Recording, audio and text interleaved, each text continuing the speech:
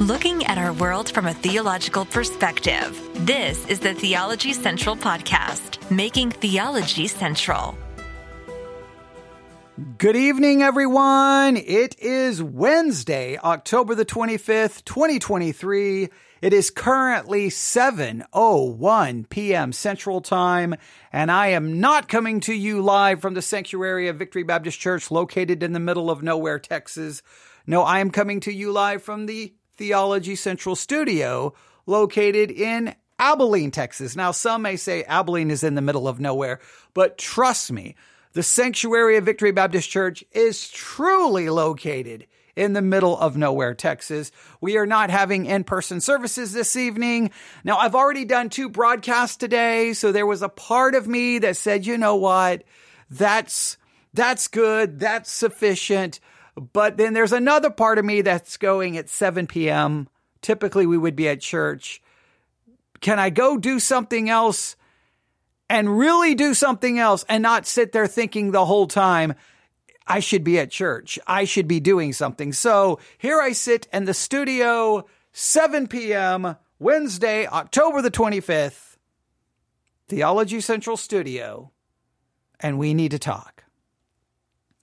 Now, I'm going to ask you a question. Have you ever picked up maybe a theology book, just any kind of Christian book about anything? It could be devotional, doctrinal, theological, about anything. And you start reading and you're kind of like, wait, what? What are they saying? Like, I don't know if I really understand it. And you're a little bit confused. And then you kind of get a little bit irritated. You're like, well, wait a minute. Wait, is this something I need to really worry about? Like, what is going on here? I didn't even know this was an issue. And then you kind of get frustrated and maybe you just put it down and walk away and never worry about it again. Or maybe you try to come back to it and try to figure it out. A little bit just worried that, oh no, what is this going to lead to? Well, maybe you don't feel that way, but I feel that way. I guess the reason I feel that way is I'll look at it going, oh no. Okay, so there's some other, like there's another theological issue that I wasn't aware of. There's something else that Christians disagree on. There's some other theological problem. So that frustrates me that it seems like, every day you can find something else that Christians disagree on. That just gets maddening and depressing. But then for me, it's like, oh no. If this is an issue, I've got to talk about it. But if I talk about an issue that's divisive or something then it's going to lead to division and confusion and disagreement. So if I bring it up at church, what could be the unintended consequences of trying to figure this out? Could someone leave the church or get mad? And then if I bring it to the microphone, then how many listeners do I lose? So sometimes you start going, is it really worth it? But I can't stop myself. Now this one, I don't remember how long ago, but I told everyone to subscribe to the Grace and Focus magazine. Go to faithalone.org, faithalone.org, and subscribe to the Grace and Focus magazine. Actually, a physical magazine gets, mailed to your house, right? It's really nice magazine. I love it. And it's free. It's absolutely free. So I told everyone to subscribe to it. And every time they come in, I'm always like, well, I could probably do an episode about this. I could do an episode about that. And a lot of times I don't get around to it because we're talking about a million other things. But in this particular issue, the September/October 2023, volume 38, number 5 issue of Grace and Focus magazine. First, the cover caught my attention because it says ultra dispensationalism, right? Which we were getting ready to start a mini series on dispensationalism. So I thought, do I use this? But I just wanted people to kind of understand the basic classic dispensationalism. But okay, so that was interesting. And then I received I think more than one email, maybe 2, maybe 3. I don't remember exactly how many. And they pointed to the very first article in this issue. The very first article in this issue, and it is entitled, "Believe in Jesus for the Forgiveness of Sins?" ! Is that a saving message? ? Believe in Jesus for the forgiveness of sins? is that a saving message? So when I started getting the emails, I'm like, oh, I wonder if people are asking because they're just saying, believe in Jesus for the forgiveness of sins, but they're not mentioning repentance. So this is going to create an ongoing debate and discussion about what repentance is or isn't. So I was like, okay, I'll get to it. I definitely will get to it. And then I got distracted by a million other things, of course. And every time I got ready to pick up, because I kept the issue of the magazine, like right here. I actually was on the other side of the table where I'm broadcasting, laying on the floor where I could just see it, right? I know you're like, get your stuff up off the floor. Okay, well, it's my floor. So I just left it there. And so anytime I'm broadcasting, I could see it because it's a bright red cover with white lettering, right? So I knew I could see it. And so every time I would see it over there, I'm like, at some point I got to pick that up.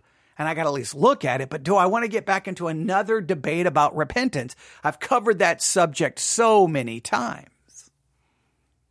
So it's Wednesday. Like I said, typically I would be at Victory Baptist Church and we would be working on Ezekiel 39 tonight. That's what we would be doing. And soon we'll be back on our study on the tabernacle. So, all right. So I wouldn't even be addressing it. But because I'm here in the studio, I'm like, what do I do? What do I do? I'm like, I'll go pick it up. So I picked it up. I turned to page 4. On one side, right? It's on an entire page just for the title. Believe in Jesus for the forgiveness of sins. Is that a saving message? All right. Then you turn to page 5 and the article begins. Now I just started skimming the article and immediately was like, wait, what? Wait, what are they saying? Wait, I don't know. Do I agree? Do I disagree? Oh, no. This is going to be controversial because I know this would create controversy. So then I'm like, oh, why did I tell people in email that I would discuss this? Why? Why? I'm like, why do I do dumb things? Okay. But I'm like, okay, well, so then I thought, well, maybe I can just turn on the microphone and answer this quickly. But as I looked at it, I just started skimming it. I was like, oh, I don't think this is going to be so easy. And I don't even know if I have an answer. I'm like, well, what do I do? Well, what I'm going to do is we're just going to work through this. And I'm just telling you right from the start, I don't really know. I don't really know what they're saying. I don't know if I have an answer. I'm a little perplexed by it. I don't know if I really understand it. Maybe I should. And maybe as I start reading, I'm like, oh, I know what they're saying. Or maybe as I'm reading, I'm going to get more confused. But then you know what that's going to lead to? If I get more confused, then I know other people out there could get confused. And my job is to help you not be tossed to and fro with every wind of doctrine. How do I keep people from being tossed to and fro with every wind of doctrine? I make sure you know every wind of doctrine so that when you finally hear it, you're like, oh, I already know about that, and we've discussed it. The only problem is when you try to deal with every doctrinal perspective and you struggle through it and you don't just approach different doctrines through the lens of your theological team whom you've chosen, but you look through every theological issue willing to truly consider it. Well, guess what happened? You may change your mind or you may start having a different perspective, which then immediately ticks everyone off because they just want you to look at everything from their team's perspective. And you know what I think about theological teams. You can take your theological team and take a very long hike because I'm not following your team. What I want to do is understand theology and things in light of Scripture, irregardless of which team I support or don't support. I don't care about your team, which gets me in trouble. So this is prime material that could lead me to have to stand behind the pulpit going, guys, I've never considered this issue, and then work through it, sometimes playing the devil's advocate. Always makes people nervous because they're like, oh no, where is he going? And you're like, calm down. Let's see where we're going to end up. But because when I approach it, I'm willing to go any direction that I think is in line with Scripture, no matter which, again, team it offends. So we're going to work through this. I have no idea what's getting ready to happen. I literally don't. I have no idea. Maybe it turns out that it's no big deal. Maybe it turns out we're all perplexed and confused. If at any point in this, you're like, I don't have any clue what's going on. By all means, jump in. If you read this article, you probably emailed me because you probably were just as perplexed and confused as I at least feel, at least just skimming it. All right. And I only skimmed the first page, so I have no idea where this is going to go. It begins on page 5 with this sentence. I conducted a very unscientific survey. Oh, I like that. I like that sentence because immediately as a reader, you're like, what was this survey? What was he asking about? Right? So immediately you want to know more. So a good opening sentence pulls you in. All right. Got it. All right. Next sentence. What I found is that the most popular way of presenting the gospel today is for the speaker to tell unbelievers that Jesus will forgive them of their sins if they believe in him. Do you think that's a popular way of presenting the gospel today?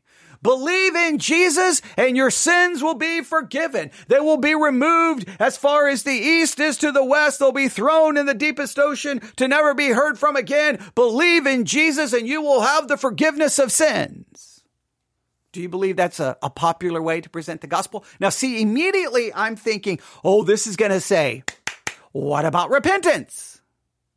Right? That's where I'm thinking because maybe, again, I came into Christianity really at the birth, at the very time the lordship salvation idea was being birthed. So when I came into Christianity, I was immediately exposed to the lordship idea, which constantly pounded the fact, you must repent. You must turn from your sins to believe in Jesus, right? And so, yeah. So I immediately start going, oh, this is going to be an argument about repentance. But it doesn't seem like this is where they're going. So where are they going? Let's find out. Here we go. We find this gospel. Now, the gospel that they're referring to is a message that says, believe in Jesus and he will forgive your sins. They say we find this gospel presentation in numerous tracts, in sermons, and even on billboards along the highway. Now, the question is that a right gospel? Is it a true gospel to say, believe in Jesus and your sins will be forgiven? Is that the gospel message? Yes or no? Now, some of you will say, you must preach repentance. And repentance is not just a change of mind, it's a change of, okay. And then we could get into a debate of what repentance actually is or isn't, and what does that look like? Okay. But I don't think this is an argument about repentance. So ignore the repentance question for now. If you tell someone, believe in Jesus, their sins will be forgiven, do you believe that's true or do you believe that's false? Oh, I'm curious, aren't you? Of course you're curious, right? Right? So you're going to keep listening, right? You're not going to, you can't tune out now, right? All right, here we go. Such a presentation is given in various ways. Often the preacher will use 1 Corinthians chapter 15, verse 3, which says that Jesus died for our sins. If we believe he died for our sins, then we also realize that when we believe, he forgives us of those sins. All right, so let me read that again. So a typical presentation says, the preacher will quote 1 Corinthians 15:3, which says that Jesus died for our sins. If we believe he died for our sins, then we also realize that when we believe, he forgives us of those very sins. The evangelist might say that when we believe, our sins are washed away and we become as white as snow. Does that sound controversial? Now, see, already I'm getting a little nervous because if they're presenting that this is the typically way that it's presented and they're writing an article about it, you can clearly tell the setup. The setup is they're about to drop a bomb in this discussion and say, that is not right. So I'm asking you again, is it wrong to tell people, believe in Jesus and your sins will be forgiven? It seems that they were about to hit us with a reality that claims, or they're about to hit us with a hypothesis. Let's put it that way. They're about to hit us with a hypothesis that claims, no, that's not the case. I'm a little concerned here. I'm a little concerned So let's see where this goes. Are you ready? Here we go. Jesus certainly died on the cross for the sins of the world. When we believe in Jesus for eternal life, we also receive the forgiveness of sins.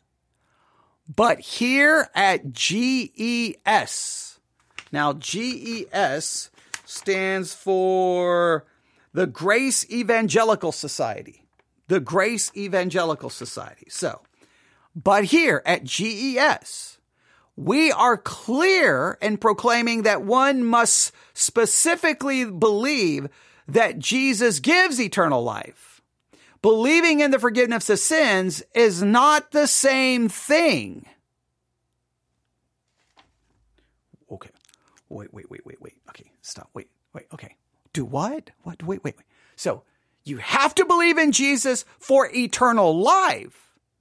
But believing to get the forgiveness of sins is not the same thing. Let me read that to you again. It's a little tricky here. So Jesus certainly died on the cross for the sins of the world.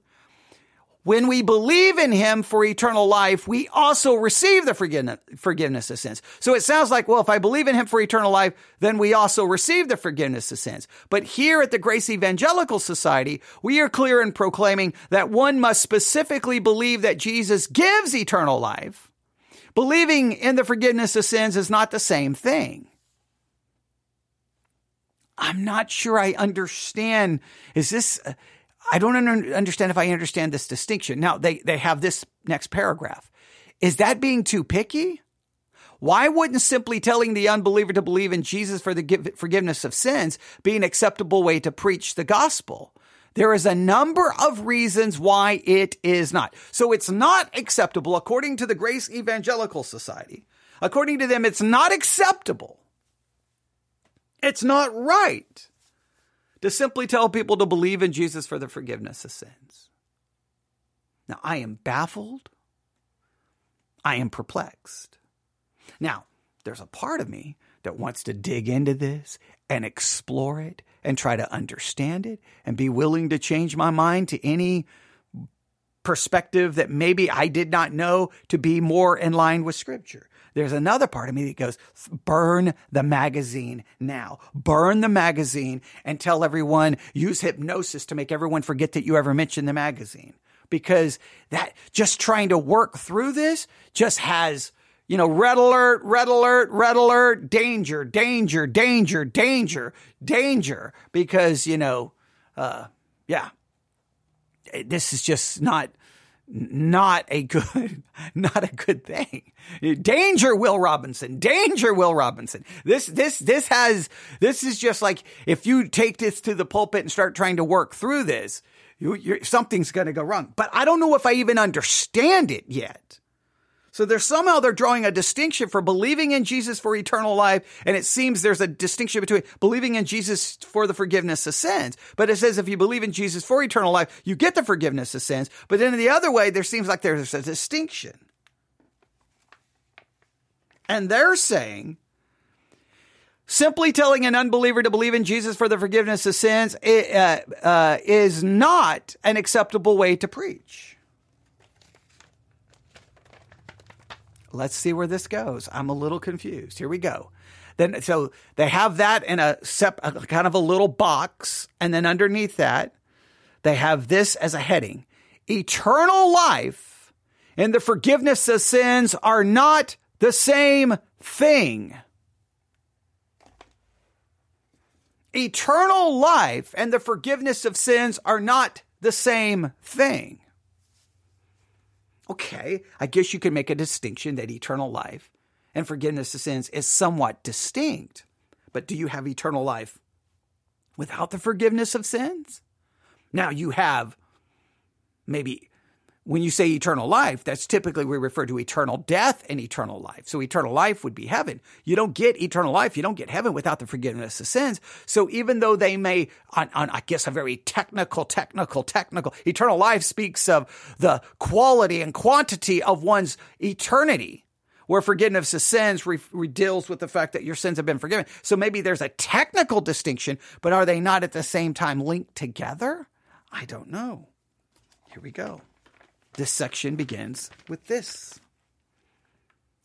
Eternal life means that the believer will live with Jesus in his kingdom forever.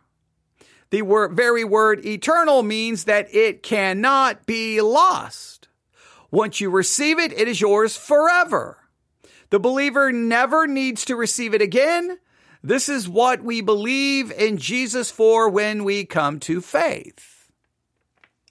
So they're making a clear distinction that when you come to faith in Christ, you're placing your faith in Christ for eternal life. Not necessarily for the forgiveness of sins, but for eternal life. But to believe in Jesus, isn't it all encompassing? I'm believing in Jesus. I'm believing in the one who paid for my sins. I am believing in the one who forgives my sins. I'm believing in the one who his perfect righteousness is imputed to my account. I'm believing in the one for eternal life. Are they making a distinction for just like, I don't know for what reason? All right, let's see where this goes. I'm trying to figure this out. So eternal life means that a believer will live with Jesus in his kingdom forever. Now, the next sentence or paragraph says forgiveness of sins results in communion with the Lord. Oh, wait a minute. Okay, now I'm getting nervous. Forgiveness of sins results in communion with the... Okay, all right. Never, I misread it. All right, that makes a little sense. All right, I thought they were going to say forgiveness of sins comes from our communion with the Lord, meaning like, hey, you got to be in communion in order to get the forgiveness of sins. Okay, I was getting nervous for a second. All right, forgiveness of sins results in communion with the Lord.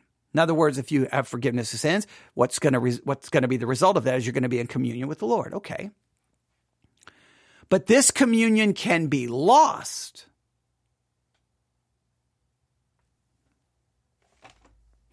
Okay. I do believe, the word communion, I think they mean fellowship. Forgiveness of sins puts me in right fellowship with the Lord.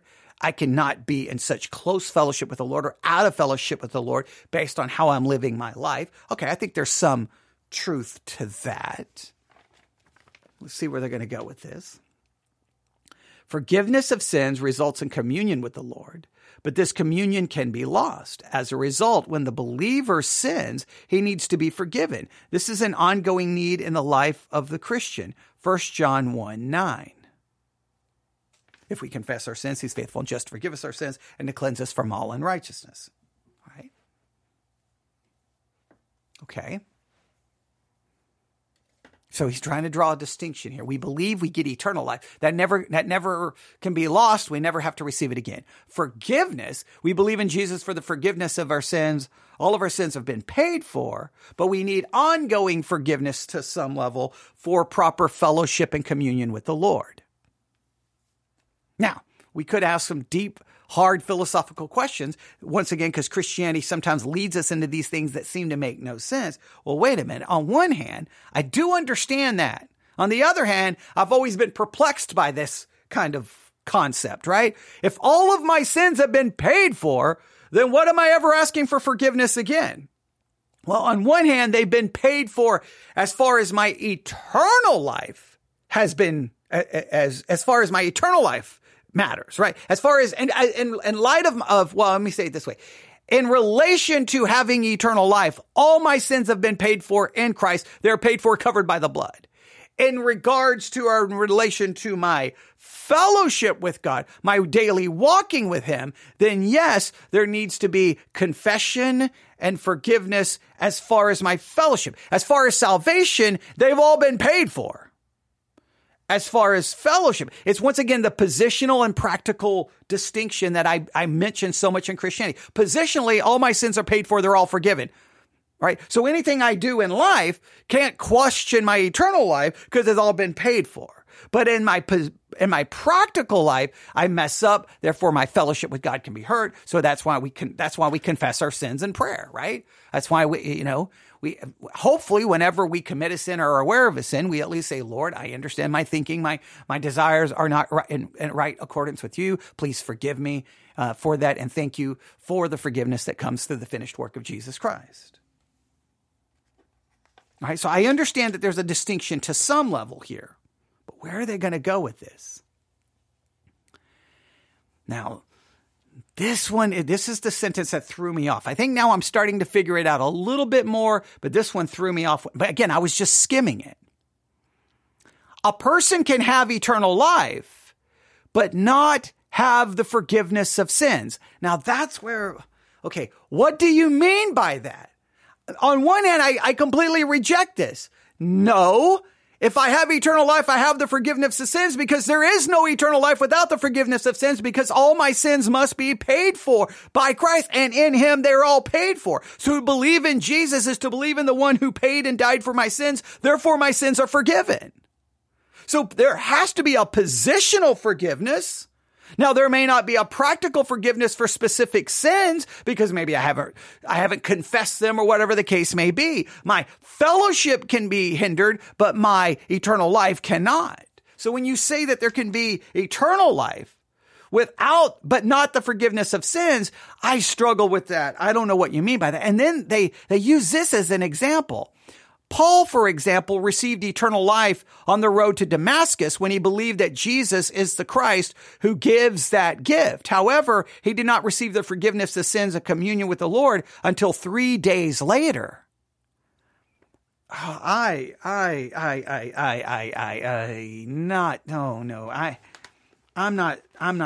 having trouble with this.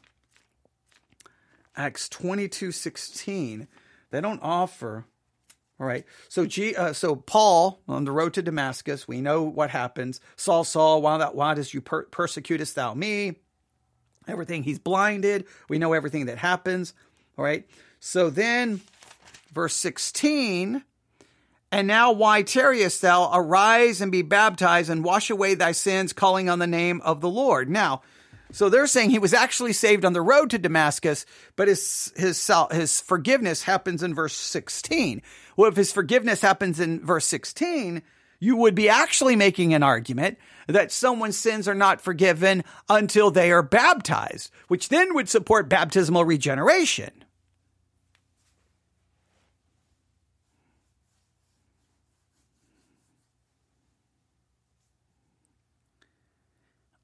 I'm having problems here. Let's see where they take this. Since they are not the same thing, a person can believe that his sins are forgiven, but not believe he has eternal life. In fact, many people believe just that. So, now this sentence is bizarre.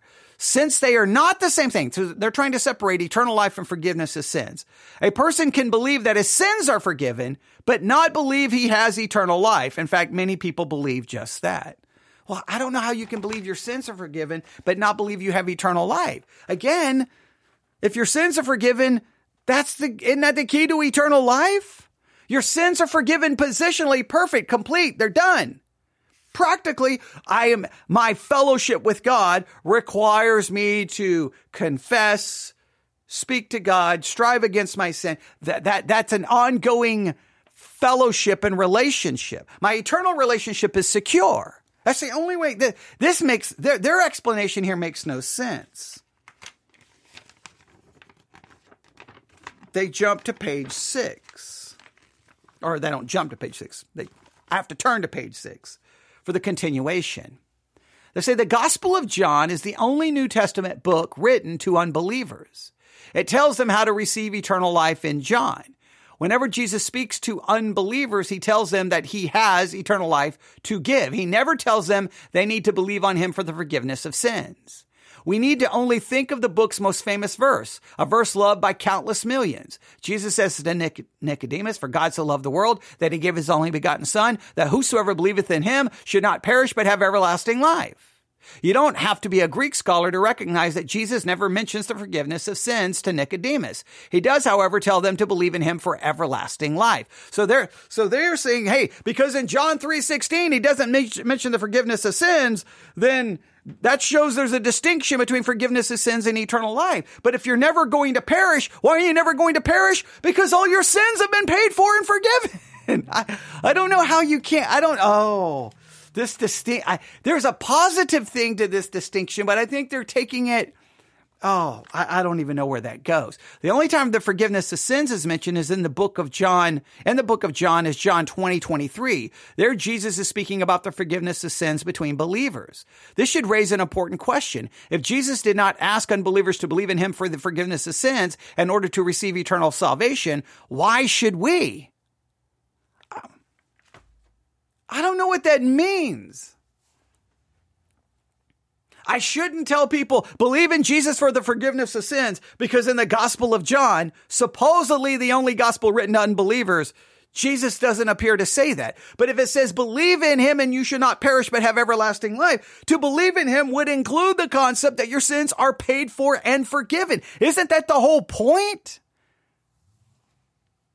If you want to make a distinction here that, hey, you're positionally, all your sins have been forgiven, but practically, we have to confess in order to maintain right fellowship and communion with Christ, because that's our ongoing practical relationship, our practical fellowship. Our eternal relationship is secure. Our practical fellowship is not stable, and it fluctuates. If that's the distinction you're trying to make, great. But I don't think it's wrong to tell people, believe in Jesus and your sins will be forgiven. Positionally, they will be.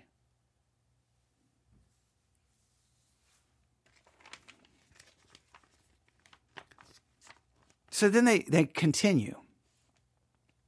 If believing in Jesus for the forgiveness of sins brings eternal salvation, it raises a troubling question.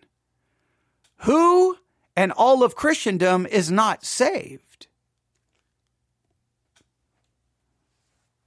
All right. I was a chaplain in the military for around 25 years and met chaplains from many different denominations and even cults. I never met one who didn't believe in Jesus for the forgiveness of sins.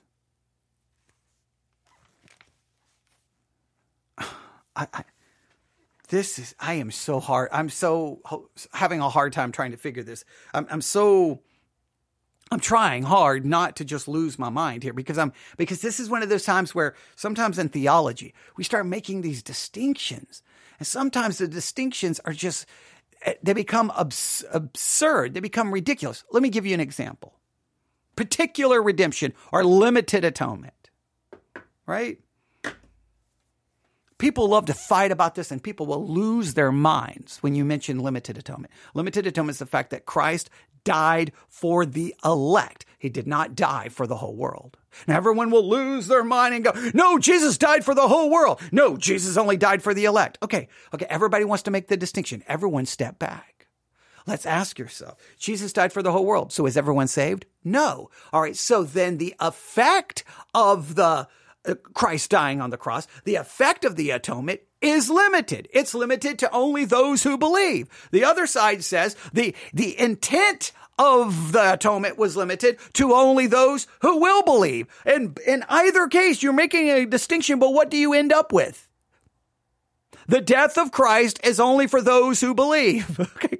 Right? You can say the effect of it is only for those who believe, but the intent was for everyone. The other one can say, well, the effect of the gospel, the effect of the atonement is for those who believe, but the intent was only for the elect. You're making a distinction that when you really throw the distinction out, what do you end up with? Who is saved? Those who believe in Jesus Christ. The effect of the atonement then is only for those who believe in Jesus Christ. Whether you believe the intent was for everyone or only for the elect, you end up with the same amount of people saved, those who believe in Jesus. So why are we fighting over making a distinction where it really doesn't make any sense? Now, you could argue philosophically and logically, if Jesus died for the whole world, then why isn't everyone saved? I got no problem challenging that. But the end result is both sides believe that the people who are saved are those who believe in Jesus. And the atonement is effectual and works in those who believe in Jesus. So the end. So once again, sometimes you have to listen to these distinctions and fights and go, hey guys, could you just stop and look at where we really are when it's all said and done? We're literally in the same place. So now he's raising a question. Well, wait a minute. If you tell people if you believe in Jesus, you're forgiven, well, then everyone who believes in Jesus for the forgiveness of sins, they're all going to heaven. Well, isn't there, when you say believe in Jesus, first, don't you have to believe in the right Jesus? Because he says this. I worked with Mormon chaplains who assured me that they were not a cult because they believed that Jesus died for their sins and that he had forgiven them. They quoted 1 Corinthians 15:3 to make their case. I had a Christian Science chaplain who was my boss. He told me that Jesus had forgiven him of his sins. So because these other groups say, hey, I'm believing Jesus and the forgiveness of sins, then we can't preach believe in Jesus for the forgiveness of sins because see, then that's somehow a wrong gospel. Look, the Mormon does not believe in the Jesus of the Bible, and you should know that. Just take Mormonism. I'd have to look into Christian Science, but I guarantee you somewhere there's going to be a problem with them believing in the triune God, the deity of Christ, Christ being eternal, something along those lines. So their issue would be deeper than they believe in Jesus for the forgiveness of sins.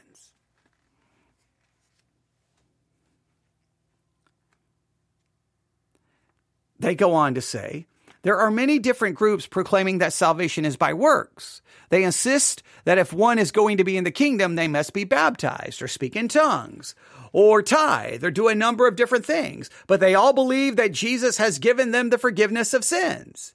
It is a fact that many people believe that they have been forgiven, but do not believe they have eternal life. They do not believe eternal life is given as a free gift by God's grace. They believe they must earn it even though Jesus has forgiven them. So he's making an argument because some people believe that God has forgiven them, but they believe you have to work for eternal life, that somehow then we have to come along to correct that false gospel, supposedly. Then we have to say, oh, no, you believe in Jesus for eternal life, not for the forgiveness of sins, because they're separate things. And somehow that's going to clarify everything. That just muddies the water.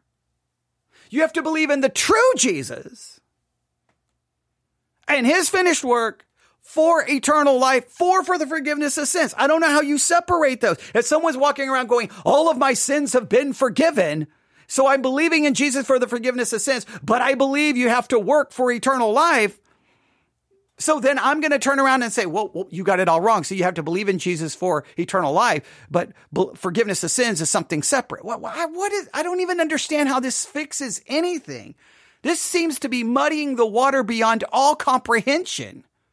If someone believes Jesus, if they believe in Jesus and believe all their sins are forgiven, then I don't know how they could believe they have to do something for eternal life because all their sins are forgiven. So there you correct them and go, no, if you believed in Jesus for the forgiveness of sins, you have eternal life because in Jesus, all your sins are forgiven and he's imputed to you his righteousness. You correct their understanding. You don't go and say, well, we're going to flip this around. No, guys. No, you believe in Jesus for eternal life. Forgiveness of sins is separate. So if you're only believing Jesus for forgiveness of sins, but don't believe you have eternal life, your gospel is wrong. Our gospel is right because we believe in Jesus for eternal life, but not the What in the world? I don't even understand that. Now he says a biblical example of such a group is found in Acts 15:1. There we are told that in the early church, some were preaching that in order to be saved, one must be circumcised according to the custom of Moses. It is probable that this was not the only requirement the unbeliever had to perform. Circumcision was the first step in keeping the whole law of Moses. These preachers were clearly teaching that one had to work in order to make it into the kingdom. But there is no doubt they believed that Jesus was the Christ. If they hadn't, they wouldn't have been at the church council that was taking place. If asked, they would have said that Jesus had forgiven them of their sins. However, the apostles strongly condemned the message these men preached. We say, so because you had people going, hey, you got to be circumcised and you got to keep the law. He's saying, well, clearly they would have believed Jesus had forgiven their sins. So we've got to then come around and say, well, we don't preach a gospel for the forgiveness of sins. We have to preach a gospel for eternal life because we've got to separate these two to battle that. No, you don't battle that. You know what you say? If you believe Jesus has forgiven all your sins, on what basis did he forgive all your sins? Because his finished work. So if all of your sins have been forgiven by his finished work, then guess what? You don't need to keep the law in order to be saved because all your sins have been forgiven. And his righteousness has been imputed to you. You just correct it. You don't have to convolute this entire thing and go, now wait a minute. Believe in Jesus for eternal life. The whole forgiveness thing is separate. What? So do you have to believe in Jesus for both to get both? I don't even know. It says, once again, we see that there is a difference between the forgiveness of sins and eternal life. I don't know how you draw that conclusion. It goes on to say, or I'm going to read this all again. Are all these groups preaching an acceptable gospel? One that saves a person from the lake of fire? They all preach the forgiveness of sins and that this forgiveness is only found in Christ. At the same time, they also deny that they have eternal life.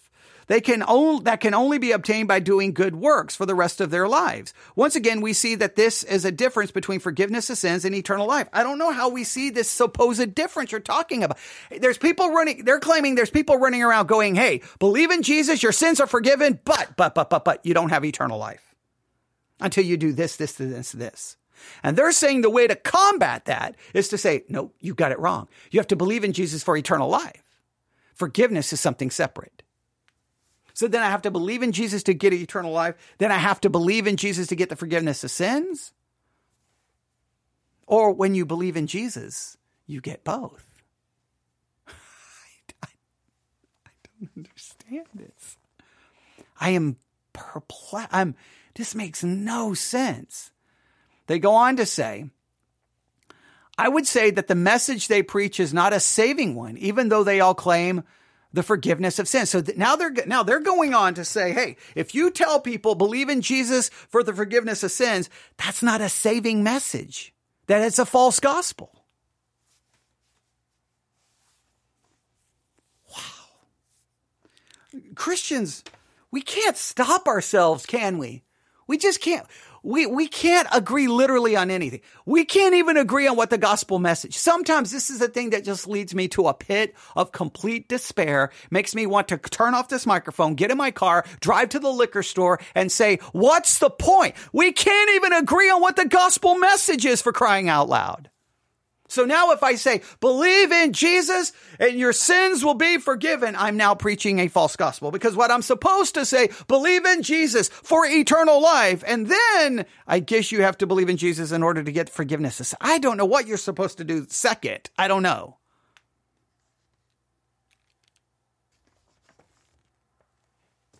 And then the next part, they have a heading. It's awfully confusing. Yes, I will agree. Your article is cuckoo for Cocoa Puffs. Okay, it's crazy. The unbeliever who is told to believe in Jesus for the forgiveness of sins will usually be left in a confused state. Will they? Will they be left in a confused state? Will they? Because I pretty much understood when I believed in Jesus, I was believing in Jesus and all my sins were forgiven. And I was not confused by that. Now, I became a little bit confused when I started hearing that, wait a minute. I got to now do this in order to prove that my sins were actually forgiven, because my sins may not actually be forgiven until I'm doing these things. Because if I don't do these things, then I prove I was never saved. That confused me.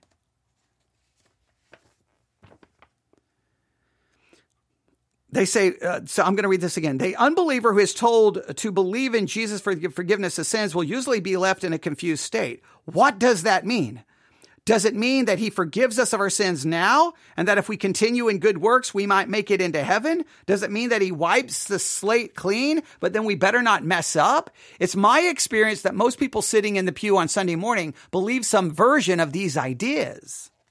Now, look, I agree that there may be people who go, wait a minute, my sins were forgiven, but if I commit a sin now, that proves I was never saved. That is confusing, but I don't think the solution is, well, wait a minute, everyone, wait a minute. You believe on Jesus for eternal life, not for the forgiveness of sins. But how do you have eternal life without the forgiveness of sins? Maybe the best way is to explain our sins are forgiven positionally, perfectly, completely. It's done. It's all paid for. And then practically, as we try to walk with Christ, sin, practical sin that we commit now, impacts our fellowship with Christ. That's why we confess. That's why there is continuing practical, in a sense, forgiveness to maintain our fellowship with Christ. But the confusion is even worse. How badly can we mess up and still make it? Since we all continue to sin, when do we sin to the degree that we are no longer forgiven and will be cast into hell? This confusion is the reason that we hear people who say they are forgiven also say things like, I hope I make it into heaven. I try to keep the 10 Commandments, and I think I'm better than most. If I hold on, maybe I have a good chance.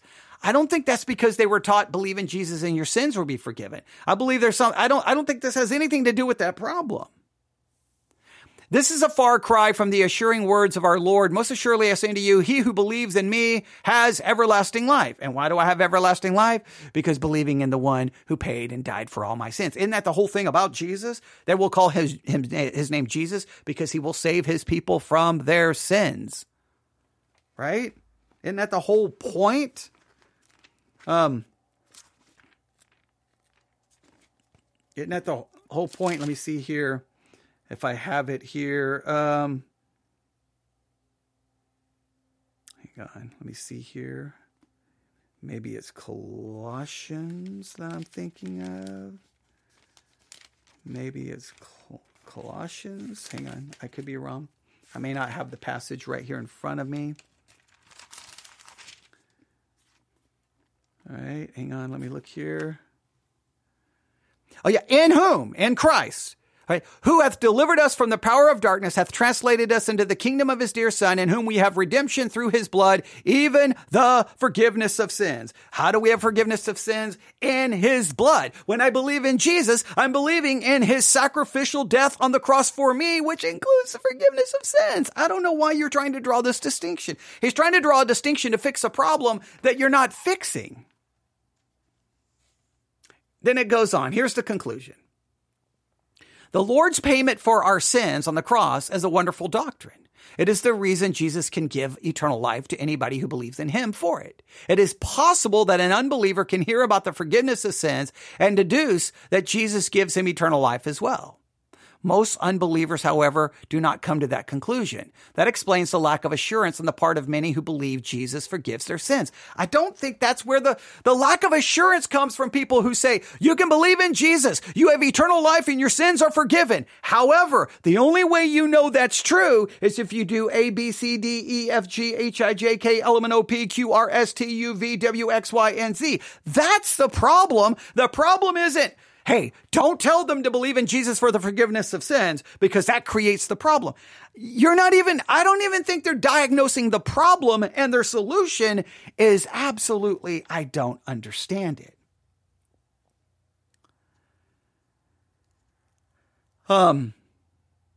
It says, they go on to say here, to simply say to the unbeliever that Jesus offers the forgiveness of sins will most often leave him confused. Why should we help to create the confusion? The Gospel of John repeatedly proclaims the offer of eternal life and never mentions the need to believe in the forgiveness of sins. It is tragic that in evangelicalism, this is often reversed. In gospel presentations, we constantly hear about the forgiveness of sins, but very rarely about everlasting life. Let's make it clear. Let's tell unbelievers that they need to believe in Jesus for eternal life. That is what the Lord himself did. That is the most confusing, confounding thing I have ever read in my life. I don't understand it. I am perplexed and confused by it. I don't understand. I would challenge you, go to faithalone.org. You may be able to read the magazine online. And then you just look for the article entitled Believe in Jesus for the Forgiveness of Sins. Is that a saving message? I love this magazine. I will continue to tell people to subscribe to it. But that article,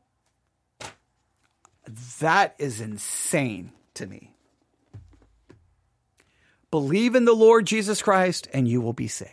Believe in the Lord Jesus Christ and your sins will be forgiven. Believe in the Lord Jesus Christ and you will have everlasting life and you will not perish. It's all an all-encompassing message. Positionally, you are perfect, righteous, all your sins are forgiven. Now, practically, guess what? You're still going to sin because you still have a sin nature. Positionally, you're a new creature. The old is gone, all is new. Practically, you still have a sin nature and you're still going to sin. And that sin hurts your fellowship with Christ, not your eternal relationship with him, because now you are adopted into the family of God. You're a co-heir with Christ. Your position is secure because of imputed righteousness, but you still sin, and that hurts your fellowship with Christ. So we confess our sins. He is faithful and just to forgive our sins as far as our practical walk is concerned. But guess what? Our eternal position is secure. Even if I don't ask for forgiveness for a practical sin, my eternal position is secure in him. If you want to draw a distinction, that's the distinction you have to make. All right. I don't know what I am right now other than I just want to go because what was that? If you have any thoughts about that, for those who emailed me, I don't know if I made any sense of that. I don't know if I helped you at all. I may have only added to the confusion. Please make a list of questions. Email them to me, newsif@yahoo.com. That's newsif@yahoo.com. I will be more than happy to try to answer them. I'm a little baffled. I'm a little confused. But it's frustrating that time and time again within Christianity, and every time you turn around, there's them saying, yeah, everyone's preaching a false gospel. Everyone's always claiming your gospel is false. Nobody, we don't agree on any. Look, ladies and gentlemen, it's maddening how much we disagree on within Christianity. Sometimes what we do need to do is turn down all of the noise about doctrinal differences and fighting and arguing. And sometimes we just need to get back to the word and just trying to live out our Christian life. It's a time and place for those doctrinal disputes. Sometimes it's just time for some devotional reading and meditating on God's word so that we can continue to grow as a Christian, because you can get so caught up in fighting and arguing about every theological difference that you don't grow spiritually. You just grow in winning arguments. So we got to make sure, that kind of stuff has to be addressed, but don't forget just your daily walk with Christ and reading and studying his word, and not making everything like we got to fight it, because man, sometimes that can be maddening. All right. Email me newsif@yahoo.com, newsif@yahoo.com. Thank you for joining us for a Wednesday from the studio message, not Wednesday from the middle of nowhere, Texas message. But in either case, hopefully you found some benefit in it. Thank you for listening. Everyone have a wonderful Wednesday night, and may God bless you.